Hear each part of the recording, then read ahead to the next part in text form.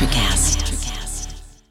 At Baker's, no matter where you order free pickup, you get the same great deals as you'd get in store, so you can save when you order during band practice or at the dog park or wherever. Start your cart with the Baker's app and save from wherever today. Baker's, fresh for everyone. $35 order minimum. Restrictions may apply. Subject to availability. Get more ways to save at the Buy 5 or More Save $1 each sale. Just buy 5 or more participating items and save $1 each with card. Baker's, fresh for everyone. Hello, and welcome to the Social Psychic Radio Show, featuring Jason Zook. In uncertain times, we must change our focus and priorities. This show will highlight social justice issues with the goal of expanding minds and increasing unity, love, and mutual respect for ourselves and our planet. We support the Black Lives Matter movement. Our show aspires to promote social spirituality, which simply means that by coming together, we can solve any of our problems, including the goal of bringing an end to all forms of hate, discrimination, bias, or oppression. We must protect our environment, reform our criminal justice system, and protect every citizen from police brutality. When we come together, it becomes possible to bridge the gaps that plague our society and divide us from within. We the people means everyone. Hello and welcome to the Social Psychic Radio Show. This is Jason Zook. It's a great pleasure I have the opportunity of introducing special guest Calvin Coyles, CEO of Wild Success, a world-leading trainer, author, and coach in the field of personal transformation. Calvin helps people to become professional life coaches that make money and change lives and create impacts. After nearly a decade working in personal transformation, NLP, and breakthrough coaching, Calvin knows how to change lives rapidly. From his experience supporting 200,000 clients in over 83 countries, Calvin developed the WILD method, a breakthrough way of producing results in people's lives. He's led training programs in over 60 countries for leaders, coaches, healers, athletes, and business owners. At just 30 years old, he's a self-made multimillionaire, has 3 best-selling books, and has been featured alongside Tony Robbins, Deepak Chopra, and Jeff Bezos in publications such as Forbes, Entrepreneur Magazine, Huffington Post, Inc., and Business Insider. It's a great pleasure I welcome Calvin Coyles to the show. Welcome to the show, Calvin. Jason, thank you for having me. Listening to that bio, I was like, wow, that sounds good. I might have to get that updated. I like that. I appreciate you having me, my friend. Thank you so much. Well, welcome to the show. And I what I love about having you on is I like people who have lived some remarkable lives and have made something from having adversity overcome. And I want to ask you, first question, think about it, is the challenges you went through in your life so far, what have you learned the most from your challenges that you would like to impart to our audience? That's a great question straight off the bat. No foreplay, just straight into it. Okay, so adversity. There's been a lot of adversity and there's been a lot of lessons from that. But let me see if I can pick a couple of things. I'm going to just trust what comes to me. The first one that came to me was adversity with regards to relationships. I was very fortunate when I was a younger man. I say younger man. When I was 16, I had a high school sweetheart, and we were together from 16 to 26, so 10 years. And leaving that relationship, the breakdown of that relationship was a really pivotal moment in my life, because it was about making a decision about not the man that I was, but the man that I wanted to be.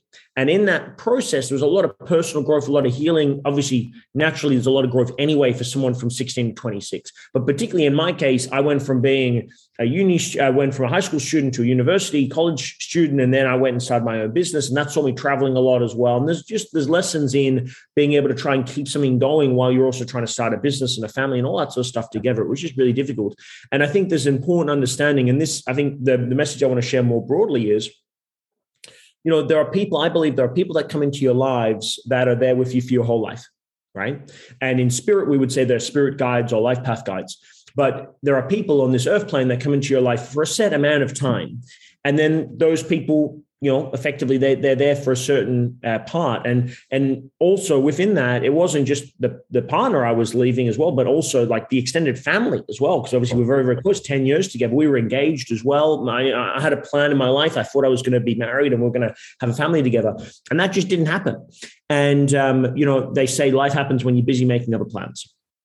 And the irony of it all is as well that whilst that was happening, I ended up separate from my partner, and then I end up falling in love and then end up marrying the love of my life, Ashley, who is now thank you, is also the mother of my child. We've got a child on the way in September. Wow. And when we got married in the Maldives, depending on where you're from, how you want to pronounce it. And we had our friends and family there on a private island. And I remember saying to her in my vows, I said, when I see you here today, I'm reminded the angels that watch over us have plans for us that we know very little about. In essence, saying that, I met Ash through her two brothers who are both team members of mine and business partners of mine. They were my first clients in business. And so there's a really beautiful sort of synchronicity of that life transformation in the sense of when I set up this business, when I make the distinction to say, hey, I'm going to live a life of purpose, I'm going to now move in this direction. The first person I come in contact with is a guy called Kim Barrett. The second person I come in contact with is his brother, Jason Barrett. And then I end up marrying their sister. And so beautiful synchronicity. Amazing, right? Amazing. Wow. And to be fair, just so everyone knows the story as well, Ash, they only introduced me to Ash a couple of years after I met the boys, right? At this point, obviously, as well, I'm engaged. I'm not looking for anything, obviously. But Ash was a hater. She thought that what I was doing, I was ripping off her brothers. She thought that I was full of shit. She thought that she didn't understand NLP or personal growth. She didn't know why people would spend money on this stuff. And so eventually we managed to obviously get her on board. And now she works with us and, we have a company together and she's as much an advocate as anybody else. But it's a really interesting thing. When I look at that time frame, there's almost like an evolution in who I was, that, the man that started the business and then started to grow that business, he was a different person. He was on a different path than previous. And so I think there is an adversity in almost like a snake sheds its skin. Yes. There's an adversity that comes with that you've got to be willing to give up who you are in order to become who you want to be. But that as well, it's not just an internal journey. That oftentimes will mean people, friends, family members, circumstances, colleagues around you, that also is going to have to transform as well. So that would definitely be one of the big ones for sure. And then also probably another one that's held true for me has been the challenge of running and starting a business. And, we've been very successful over the last 8 years, but we've also been very unsuccessful at times as well. And the difference that makes the difference in my experience is just grit and perseverance and how quickly you can learn the lessons and respond. A lot of people have this sort of fear of failure. What happens if I fail? You're going to fail all the time, like all the time. But the question is not whether or not you fail. The question is how quickly you respond to that failure. I believe that leaders anticipate and act, followers hope and react. And so for me, it's about going, cool, we had a setback. As Les Brown would say, let's see if we can try and land on our back. Because if you can land on your back, if you can look up, you can get up and turn a setback into a setup for a comeback. So that'd probably be two of the big ones for me in terms of lessons of adversity. What a deep answer. And you were able to intertwine synchronicity into your answer, which really impresses me too. I'm not like I'm judging your answer with points, but I would say I'm really impressed. I'm really impressed. A 10.6. Yeah, no, I just said. No, but seriously, I'm impressed by the way you described that just now, having life of a purpose and preparing yourself and looking at, what I thought when you just said the word adversity, I consider it, like you said, the snake shedding its skin. The adversity is almost like the inertia. It's like the thing that makes everything move and change in your life, where you evolve and grow. And it's the catalyst that makes you shed the skin to keep growing, right? If you didn't have the adversity that was propelling you in your life, like your example just now, between relationships, business, and stress and mindset, I'm sure also intertwined in that. But if you didn't have that adversity, you would never have found the love of your dreams. You would never had the amazing businesses you have now, or the success you're enjoying, or being able to work with others and giving them also advice and guidance from what you've already have experienced in your own right. 100%. So I think that's something, and it's almost like if you could try to take what you've learned and share it in the easiest way possible, what word would you use to describe what you've learned in terms of guidance? I'm not sure if there is a word to encapsulate it, but if there was, I think that I've always found that the distinction between people that are successful and the ones that are not, and I don't mean just economic success, I mean literally anything, is belief. For me, I was very blessed in the sense that I've had a very strong spiritual belief for a very long time. But for a lot of people, it's really just self-belief. It's staggering to me how many people just don't believe in themselves. I saw a post, actually, was funny, around Christmas time, which was saying it's a sad reality that more people believe in Father Christmas than they do in themselves. And I was like, that's funny. That's funny, because it's so true. There's such a lack of belief. And if people just believed more, and we always say this, right? And I'm sure you'll appreciate this, Jason, as well, that doubt kills more dreams than failure ever could. Like, most people don't fail. Most people just doubt that they'll ever be successful, so they just don't start. And so it's that lack of belief in themselves that permeates every area of somebody's life, and it really penetrates the soul of who they are. And as a result of that, they live very much shadow selves of who they could be. I could see that. Most people hold themselves back without fear. I actually did that earlier in my psychic situation, because I'm a lawyer and a psychic and a podcaster now. But before I got that, I was just a lawyer trying to figure out how to be a psychic. And for many years, I let my fear of being discovered about it, or when I was early in my career, I kind of let that dictate. So I delayed it about a decade. But I also feel like timing has something to do with everything too, right? Of course. And so being able to distinguish that and accept that, even in the past, looking back at the past and not holding on to negativity or regret or guilt, that's a secret weapon a lot of people don't realize. They are the secret weapon of letting go of the negativity from the past. If you can do that, which I've done a lot of that through the pandemic, I did that journey inwards. I think a lot of us did. And I learned from letting go and forgiving and being able to look at things from different points of view and not taking life as seriously with yourself. It can help free you up to let new energy in going forward. Absolutely. If you have an opinion with that as well, it sounds like you do. Yeah, absolutely. So one of the things that we talked about, you mentioned in the bio, is that we created a methodology called the Wild Method. And I think that's part of it, right? Which is, I'll sort of explain it briefly and then I'll jump to your point, which was, for me, we've worked with a lot of people, right? And you see the same patterns of struggle, right? People struggle with the same things again and again and again, across cultural bounds, across race, religion, ethnicity, doesn't matter. Everyone struggles with the same stuff. And so effectively 3 things. The first thing is a compelling vision. So having a vision for your life that is more than what it is now, and something that's going to really motivate somebody, that's going to inspire somebody, that's going to be, grit inducing on that quest to become who you want to be. So that's number 1, a compelling vision. And a lot of people don't have that. They're completely lost. They have no idea what they want to do with their lives. Number 2, and there's plenty of reasons for that, but number 2 is that internal alignment. So there's a lot of people that have a vision for more, but then they don't follow through. In your case, Jason, it was this sort of fear of guilt or of being found out or of judgment from other people as well. And so it's like, I've got this vision. I know in my heart and soul I'm meant to be a psychic, and that, a lawyer is what I've trained to be, but a psychic is who I was born to be, right? That reference. Exactly. And people are held back. It's almost that they take 1 step forward and 2 steps back. And we said there are 5 things within an alignment that hold most people back. This is not a comprehensive list, but these are the big ones. So you've got, first and foremost, beliefs, right? Limiting beliefs around yourself, around others, around the world. Emotions. The average person experiences 12 emotions on a daily basis, 8 of which are negative, and they're quite habitual. Number 3 is your thoughts and your focus.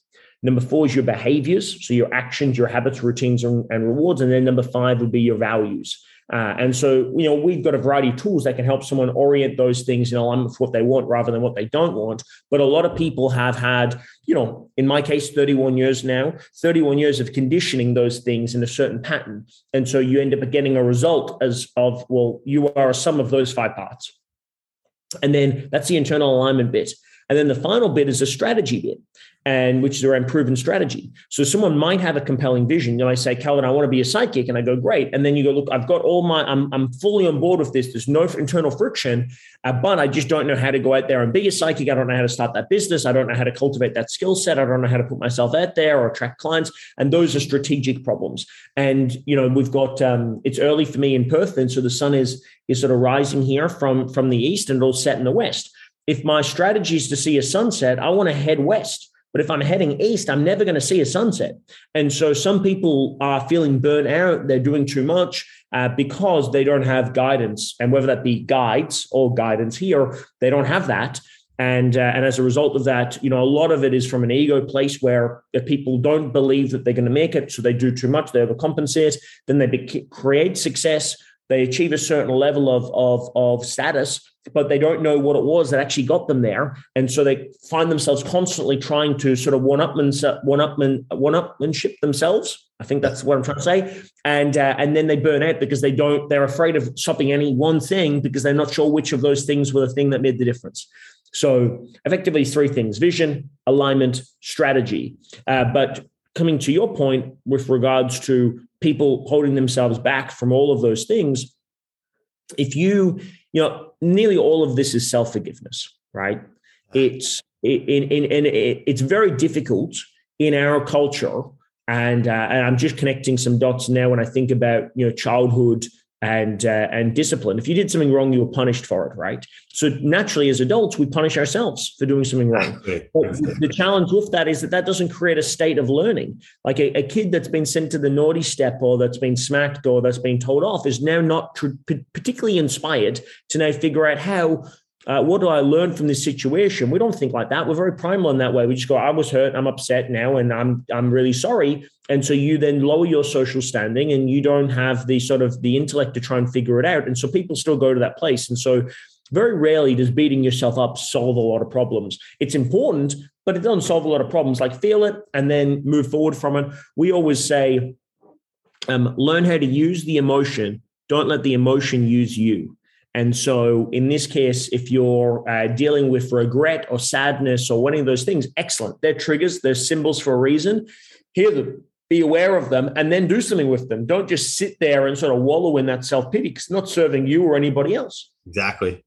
Nobody likes a pity party. Exactly. And, interestingly enough, when you talk about having a vision, internal alignment, and then strategy, I mean, that sounds like that's the recipe of what you need to do to put something into action and have a paradigm that can be workable for you. Yes, would that be about right? And when you look at things like The Secret, manifestation, I want to ask you. I've started manifesting things in my life. Rather remarkably, actually, once you get used to it, right? With vision boards and stuff like that. And I want to ask you, well, how have you found manifestations worked in your life and shaped your direction of your path? Oh, unbelievably. The Secret was one of the first, watching that movie, reading that book was one of the first real awakenings for me. I was a young adult at this point. I think I would have been 15, maybe 16 when it first came out. So that was pretty substantial for me. I mean, at that point, I'd already read a lot of business-based books, right? So Robert Kiyosaki's Rich Dad, Poor Dad, for example, I'd read all of his stuff. But I hadn't really done a lot of personal development. It was more about how be wealthy, right? Because my dad was running his own business and I wanted to model him.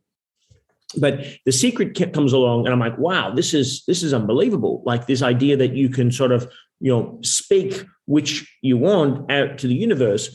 And from there, I've always been a strong-minded, very intense individual. And so when you link that intensity with intention, things happen in a powerful way.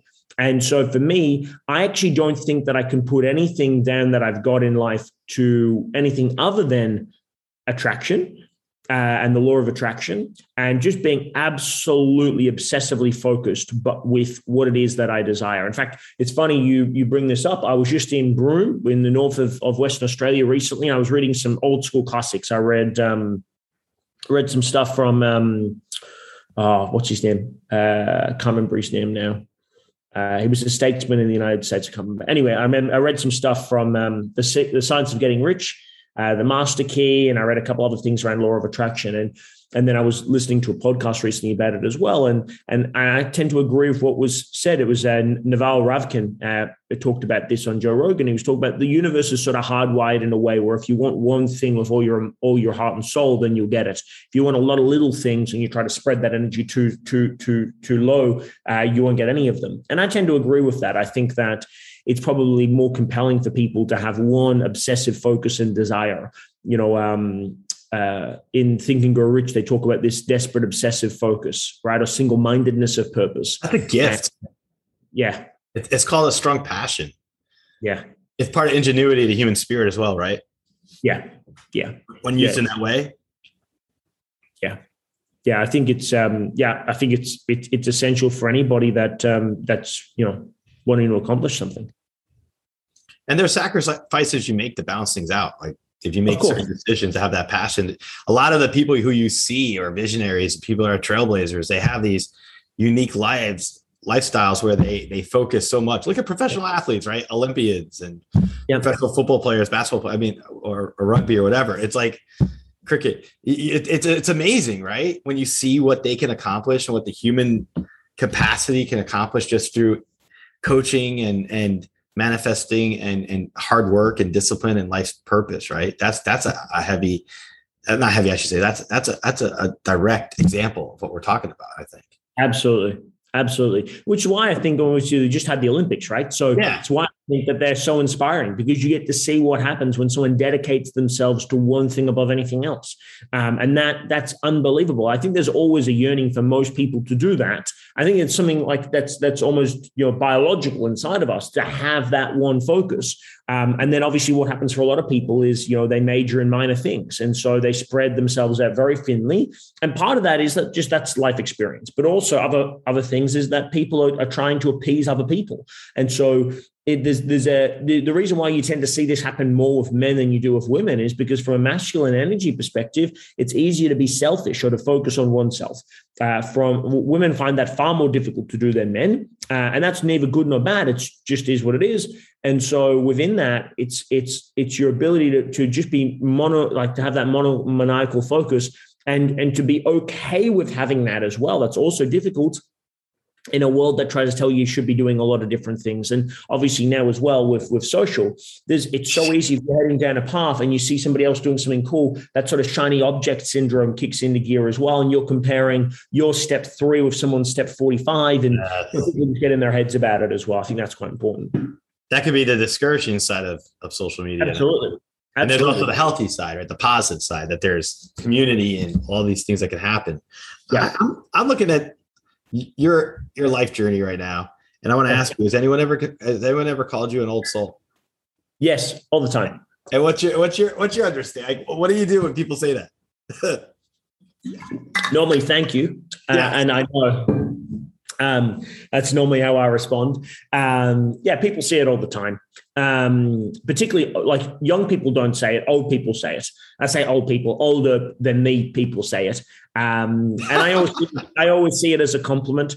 Absolutely. I always see it as a compliment, and that I'm connected to something more than myself, which is always nice. It's a nice affirmation and reminder of that.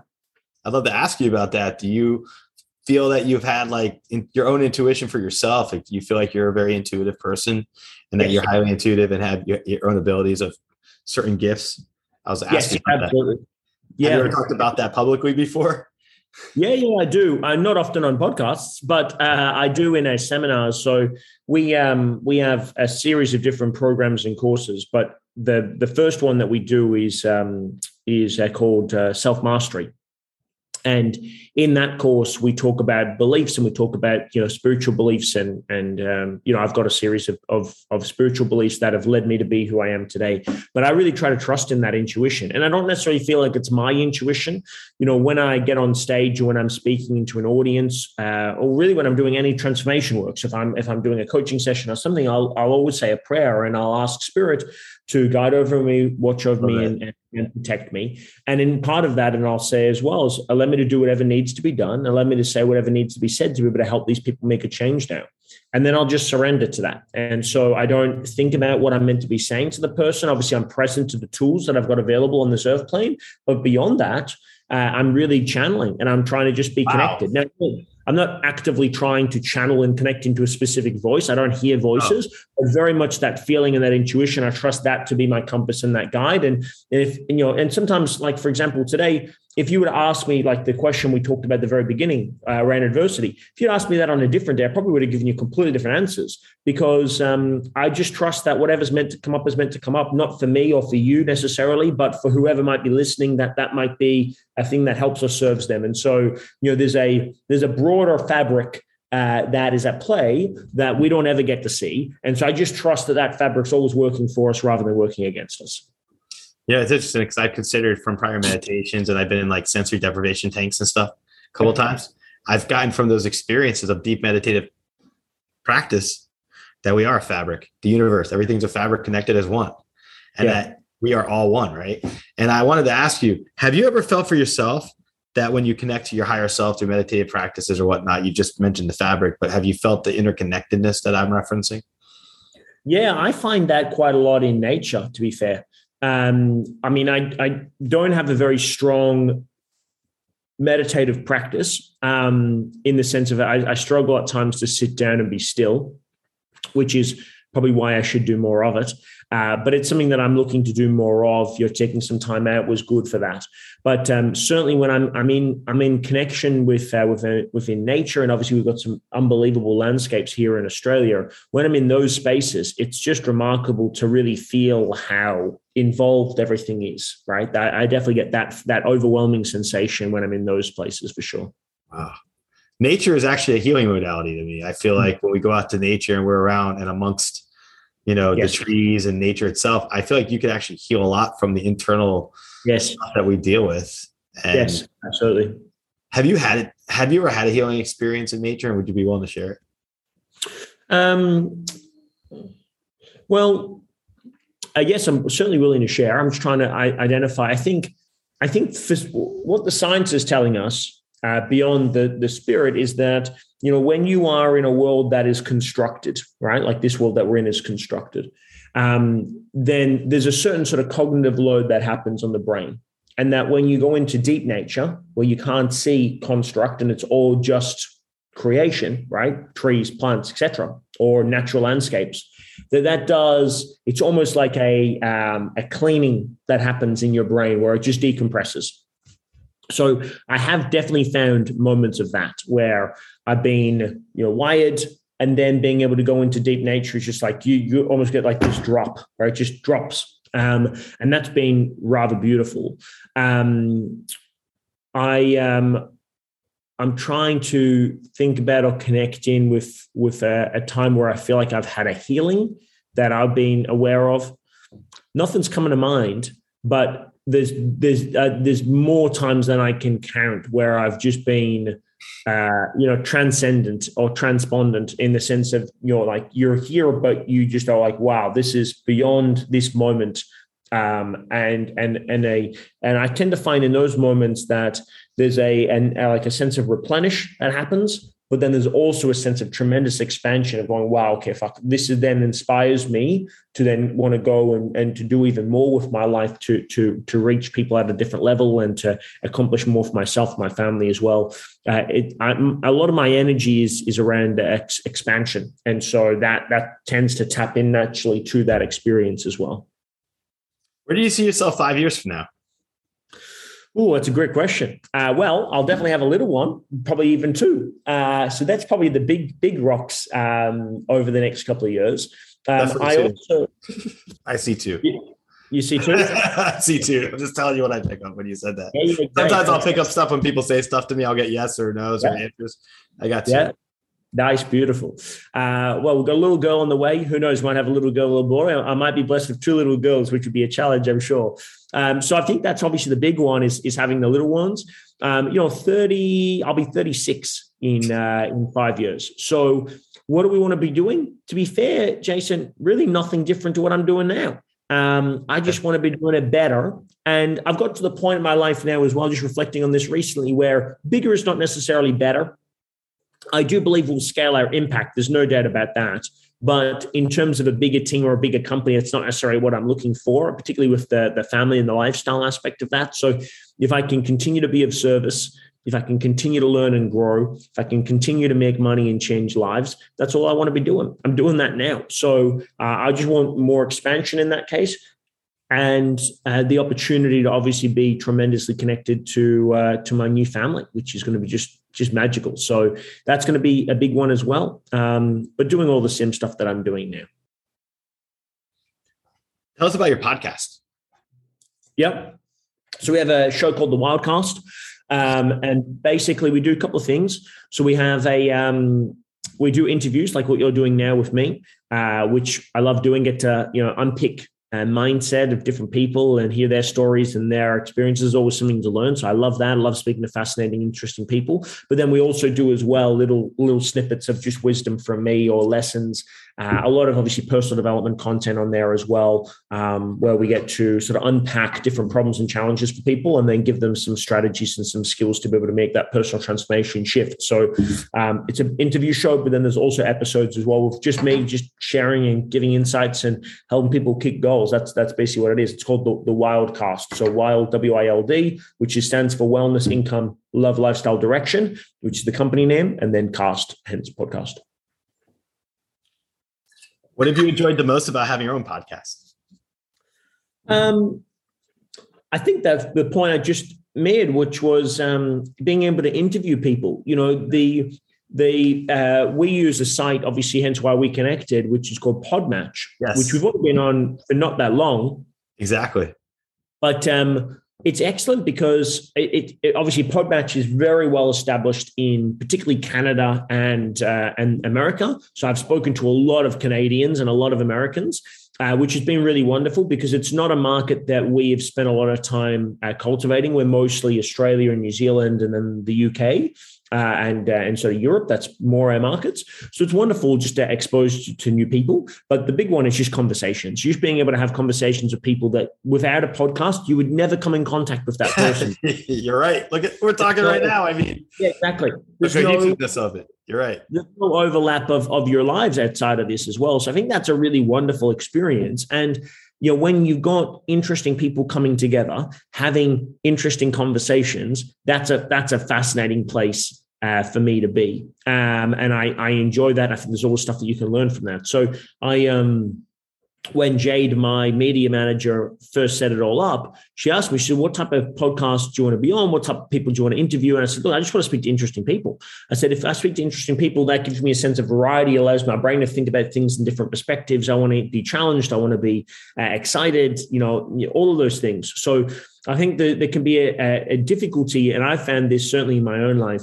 where as you become more successful, if you think about it as like a mountain analogy, as you climb the mountain, there's less people, right? So there's a lot of people at the base of the mountain, less people at the top of the mountain. And not necessarily from a leader's perspective, but just rather it's quite isolating. I live very much in a bit of a bubble, right? Where I'm surrounded by people that either work with me, work with me or work for me, or my immediate family group. And so as a result of that, I got a very curated sort of inner circle, just because of the fact that, the people you hang around are so important. And so the beauty of that is that you can build a great network. But the challenge is as well that it's difficult as a result of that to sort of expose yourself to new ideas and new insights and new understandings. And so doing these podcasts allows you to really sort of roll the dice and you go, cool, I don't know what this is going to be like, but this is a wonderful opportunity. But you've already curated it where you're speaking to people that are effectively also climbing their own mountain. They're just not climbing the same one as yours. So that's been the most exciting bit for me. That's what I've really enjoyed. Hence why I keep doing these, because otherwise, if I wasn't loving it, I wouldn't do it anymore. I'm going to tell you, I feel like we're on a wave, right? We're like surfing the wave of podcasting. I feel like everyone that comes on my show, I have not only just an amazing conversation or discussion about spirituality and greater purpose and meaning and mindfulness and those other topics, but then I'm also like formulating amazing connections with people and relationships, right? Because we're all discovering each other through these interviews. But I feel like I learn from every interview you have. Absolutely. I'm either on or that I'm giving, because I feel like the interplay there, it creates a lot of wisdom, not only for our audience with an episode, but for me, I made a joke with my mom about it. And I said that my podcast, anyone's podcast, it's like a snapshot of that person at that particular point in time. And your podcast is a gallery of all the images. Yeah. I come on, right? A little artistic there, but that's how I look at it. Let me ask you this. What do you believe in reference to your goal to leave your greatest impact in the world? What would that be? And how do you feel like you'll achieve that? Cool question. So effectively 2 questions, right? One is what is the greatest impact I want to leave in the world, and how do you feel like I'm going to achieve that? Yeah. I think it's multifaceted. I think that there's always an element, which is that you strive to try and make an impact in a group of people through your work, but you never really fully appreciate the micro expressions of your life. So it's like your life, you talk about, my work in terms of human transformation, I really see that as being the sort of the tip of the spear, right? But it's not the whole spear. That's just the tip of the spear. And then there's the rest of the spear as well. Then the person throwing the spear, for the analogy. And so I think with that in mind, I know now, and I so really stand firm on this in the sense that if I was to pass away today on my way to work, and knock on wood, that hopefully that doesn't happen, right? But if I was, I know I passed having made a tremendous impact in people's lives. But I'm only aware of the tremendous impact in people's lives through first order consequence, in the sense that I've had direct interaction with thousands of people, and I've changed lives, and I've done great stuff with my work. And, these podcasts and that sort of stuff as well are out there, and I hear things from people. So I've got an awareness, at least a surface level awareness of the impact. But I don't know the impact that this podcast might have on somebody who's listening, and then what they might do with their life moving forward. And then the impact of that person might impact somebody else. So you don't know what the second, third, fourth degree impacts are. So there's a lot of peace in knowing that, because I'm very clear about the fact that I know from a first order perspective, I have made a dent, right? So whatever happens after that is a bonus. So I don't think, and it would be impossible to comprehend to certainly to my mind. I mean, there may be people out there that have be able to think about it, but I certainly couldn't think about what the full summation of that is. But for me, I want to know in a very simple way. I remember listening to Will Smith talk about this. He said that his grandma had instilled a spiritual belief, which is that you've got a responsibility to make every group you come in contact with better, like to try and improve people's lives.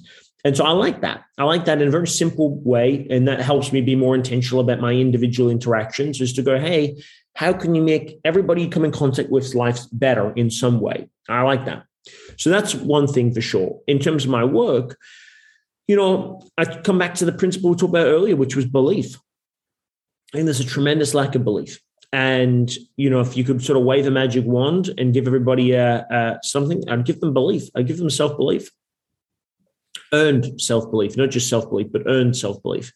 And, I think if I can do that in my lifetime for as many people as possible, that'd be excellent. I think because that is really the master key that unlocks a lot of other stuff as well. If you have self-belief, it's unbelievable what you can accomplish and achieve. If you don't, then you're just simply never going to get started.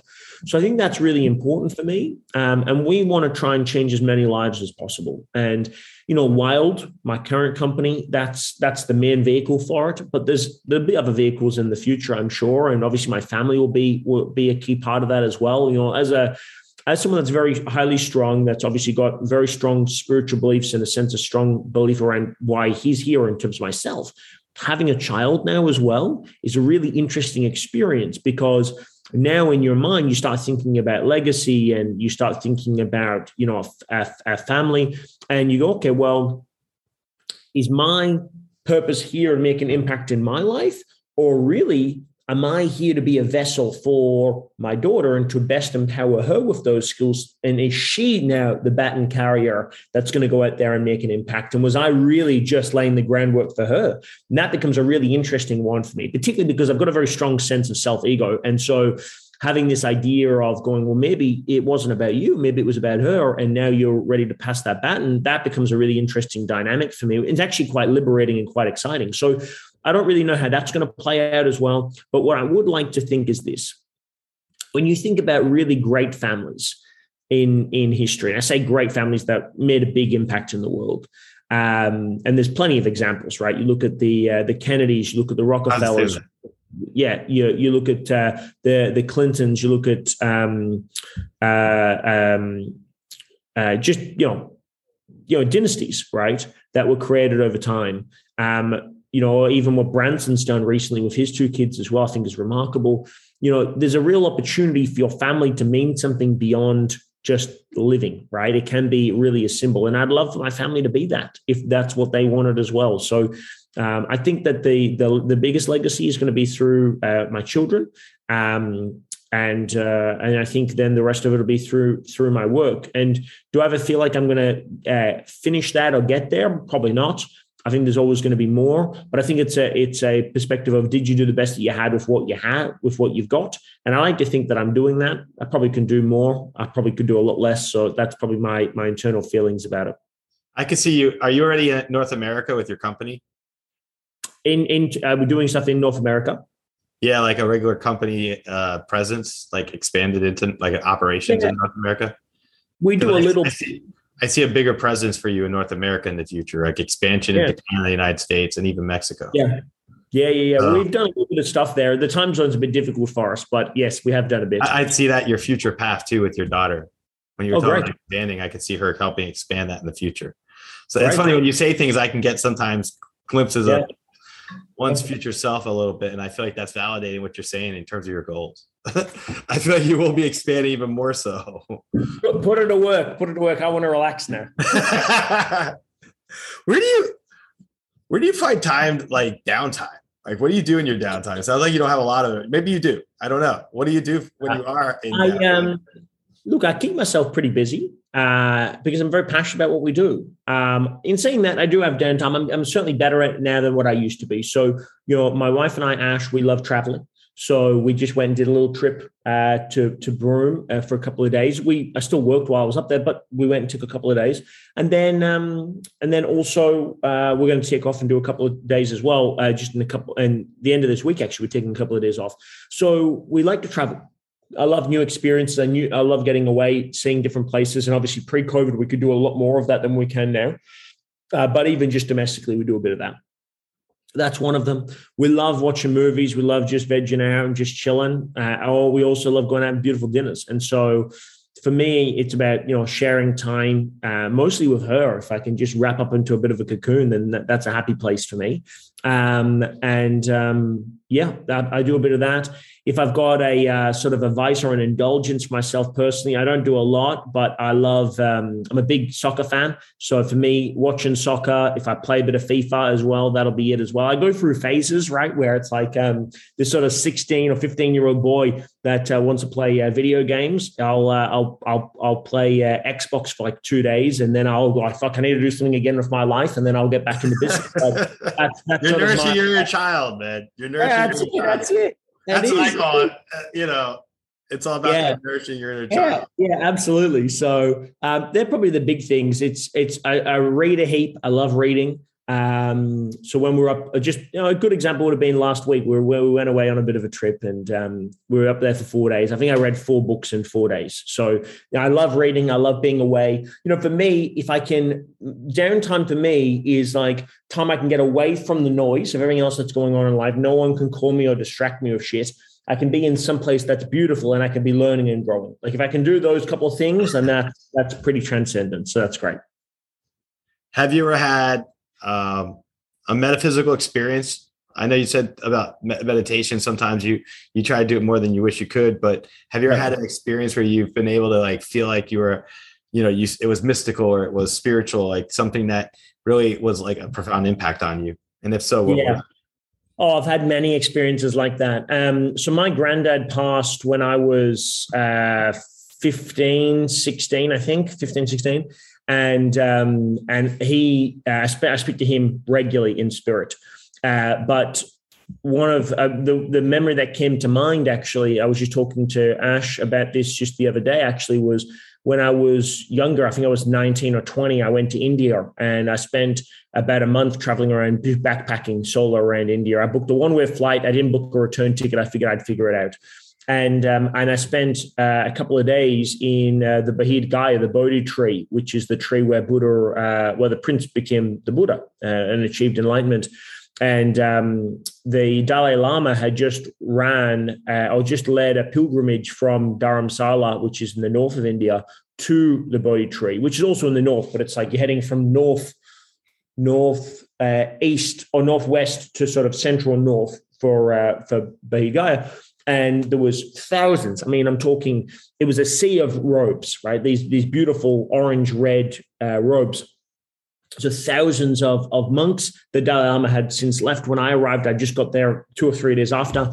And so sitting in meditation and in prayer while they're chanting and they're doing their rituals, sitting around the Bodhi tree and meditating in that experience, that was pretty fucking phenomenal.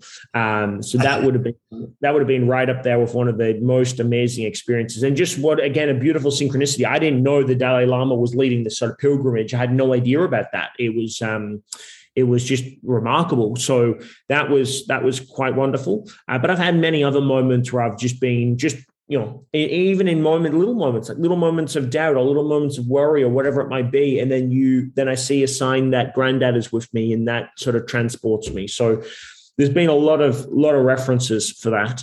But that's one that comes to mind.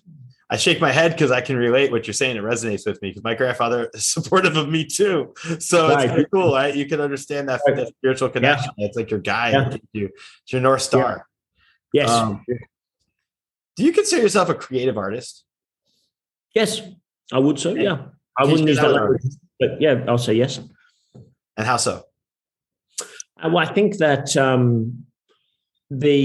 I'll break it down, creative and artist. For me, the creativity bit comes in the work of running this business, of coming off new programs, of new ways of healing. And the artistry is in human transformation. That's my art. That's my craft, right? I love it. That's what I was looking for. Yeah. I love when people can describe what they do as an art form, because it's a form of expression. It's a form of your talents being able to be expressed to the masses, right? And you're educating and informing other people in a way to help them heal. You're offering healing modalities. Yes. I can see you being more of a creative artist in the future. I feel like you'll be doing films that you'll produce that'll be more in line with what you believe. As you go, I feel like you'll expand into that media, as that is something you'll do in the future. Excellent. At some point. My media manager will be very excited about that. Yeah, no, I could see that because I pick up off your energy. I see expansion into creative arts, and I see you having messages conveyed through your videos. So I wouldn't be surprised if you don't do production stuff to put out on social media and build up a YouTube presence even more than you have already. Right. Thank you. Yeah, that's just me offering my 2 cents as we talk and have these amazing conversations of exchange of information for our audience's benefit. Mm-hmm. When you look at self-help, during the pandemic, I know a lot of people struggled with a lot of uncertainty and a lot of despair and a lot of dark, feelings, I would say, right? And a lot of people will be like, oh, well, if you smile, it can help, make you feel better. But a lot of people don't get there, right? If they can't smile to begin with. So I ask you, when you look at self-help during these uncertainty times, the times of uncertainty as we're dealing with it, as we phrase them, right? The COVID pandemic and everything else that's been going on globally. What do you think when you tell people right now, if they're trying and struggling to get a smile on their face, or they're struggling to have some self-belief, and they want to improve their concepts and their prerogatives of themselves in life, what would you say to them? Yeah, I can understand the difficulty in people smiling. It's like someone that's stressed out of their mind and worried about paying the bills, and someone saying, just don't worry about it. It's like, well, fuck you. I can't put food on the table, right? So I think sometimes there's two ways of looking at it, right? The first way, the way that came to me when you were talking about that reference point, is that right now, if you think about where most people are at in the world, if you don't smile, all good, just fucking survive, right? Like there's an element of, there is this real, disconnect from a lot of self-help, which is that people should be happy all the time and that everything should be great all the time. No, we're in a major, whatever you think about COVID, you can't deny the impact from a virus, and also you can't deny from a government perspective, right? Like it's substantial. People are losing homes and lives and businesses, and everything's just gone to shit for a lot of people. Some people are very, very well off as a result of it, but most people are in a really bad place. So, okay, is it worse than World War II?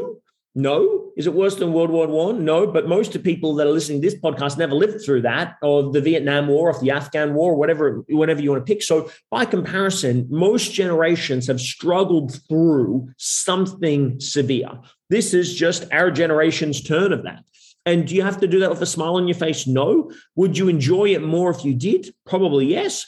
But if you don't want to smile, all good. Just suck it up and deal with it and move forward, like persevere.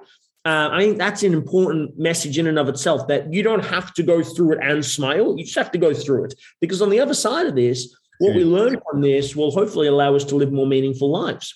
Now, in saying that, I remember you can find just these magical little things in kids' movies, right? And I'm not sure if you've ever read this book. I think it's a book, but it's also turned into a movie, which is Alexander and the Really Terrible, Horrible, Awful, Bad Day. I'm not sure if I got that name or the title right, but that's like it's really long title. And there's a scene in there where it's Jennifer Garner and Steve Carell. They're the mum and dad. And he is a rocket scientist for NASA. And this is during the global financial crisis, GFC. And so he's a rocket scientist from NASA. He gets laid off. Now, rocket scientists are obviously tremendously intelligent, but he don't have very transferable skills unless you're working for NASA. So he's now unemployed. He was the primary breadwinner of the family. He's now unemployed. And she was the stay-at-home mom, but now she set up her book. She writes these kids' books, and they're really blowing up. And now she's making good money. So they've had this complete role reversal in a time of crisis, which I think a lot of people can resonate with. They're lying in bed one night, and she rolls over to him. She says, "How you going?" She says, "I haven't even seen you. I've been so busy. You've been looking after the kids." And he says, "I'm doing really well." She says, "But are you really?" She's like, "You used to be building rockets. Now you're changing diapers. Like, you had this big change. Are you not worried about not getting a job or any of those types of things?" And he said, "Well, I went for a couple of interviews today." He says, "But here's the question. Would worrying about getting a job help me get a job?" And he says, "No, it's not going to help me get a job. So what's the point worrying about it?" Right. And I think there's a real important distinction in that, which is that, some people get stressed because that's their pattern. Some people get angry because that's their pattern. Some people get anxious. Some people worry. Some people get sad. Some people are happy. It's just a learned experience.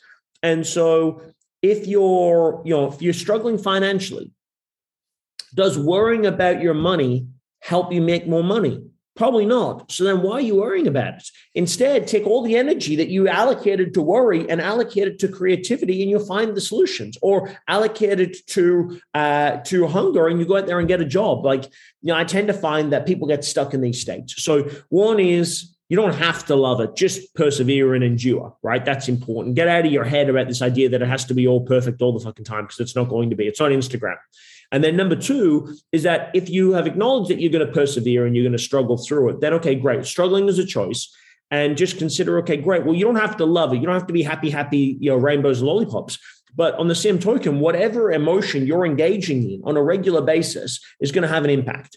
And so you have to ask yourself, if I was to choose an emotion for the experience to give me the best chance of success, would be what I'm doing right now, would that be the right emotion? And chances are, because it's reactionary, it's not going to be. And so it really is a trained skill to try and develop this sense of perspective and awareness and insight, so that you respond how you want to respond to life rather than how you've been conditioned to do so. That's such a critical lesson. That's a critical piece of information right there, as you say that, because I feel like that's something that our audience should really pay attention to. Instead of being trained on how to react or overreact to something, look at it for what it is, and don't let the worry weigh you down. Don't let the fear of things weigh you back, right? Hold you back, and look at it from the vantage point of being grateful and appreciative of where you're at, and work within your confines, but you can work to improve it instead of worrying about it. Absolutely. And that's not to say that you want to be ignorant. I'm not saying don't, okay, well, should I not care about my finances? No, you should be very aware of the fact that you've got no money. But worrying about it, it's like, once you're aware of it, then worrying is an indulgence, right? So it's like, is worrying helping you? No. So just move into action. Worry is meant to be a trigger to say, pay attention to this. Once you paid attention to it, now act. Absolutely. If you were a spirit animal, which spirit animal would you be and why? And if you want, I can go first. I'll go first.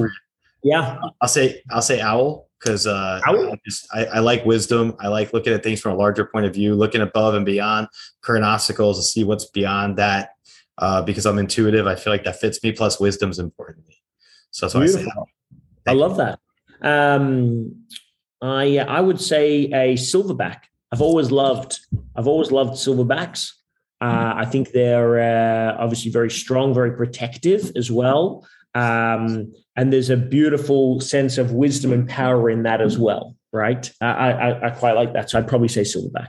Excellent. How can our audience find you if they want to contact you following this episode? What would you recommend? Yeah, thank you for that, Jason. So we have a couple of places. You can check me out on social. So on Instagram, it's at Calvin Coyles. On Facebook, it's at Calvin Coyles Official. And then they can check me out over on wildsuccess.global, wild, W-I-L-D, success.global. They're probably the best places. Or you can check out an episode of the Wildcast as well with Calvin Coyles. That's all where you find all of your podcasts. You can find it there. Great. I appreciate you coming on the show, Calvin. I'm going to appreciate you. Thank you. I just want to thank Calvin for coming on the show today, sharing a lot of insight and wisdom. I think our audience should pay attention to what we were discussing, because I think there's a lot of valuable lessons about self-belief and not having limited thoughts within yourself, utilizing life experience to look outside of where you feel limited and see that you can truly transform yourself. Calvin is a world-leading trainer and transformer, personal transformation coach, I should say.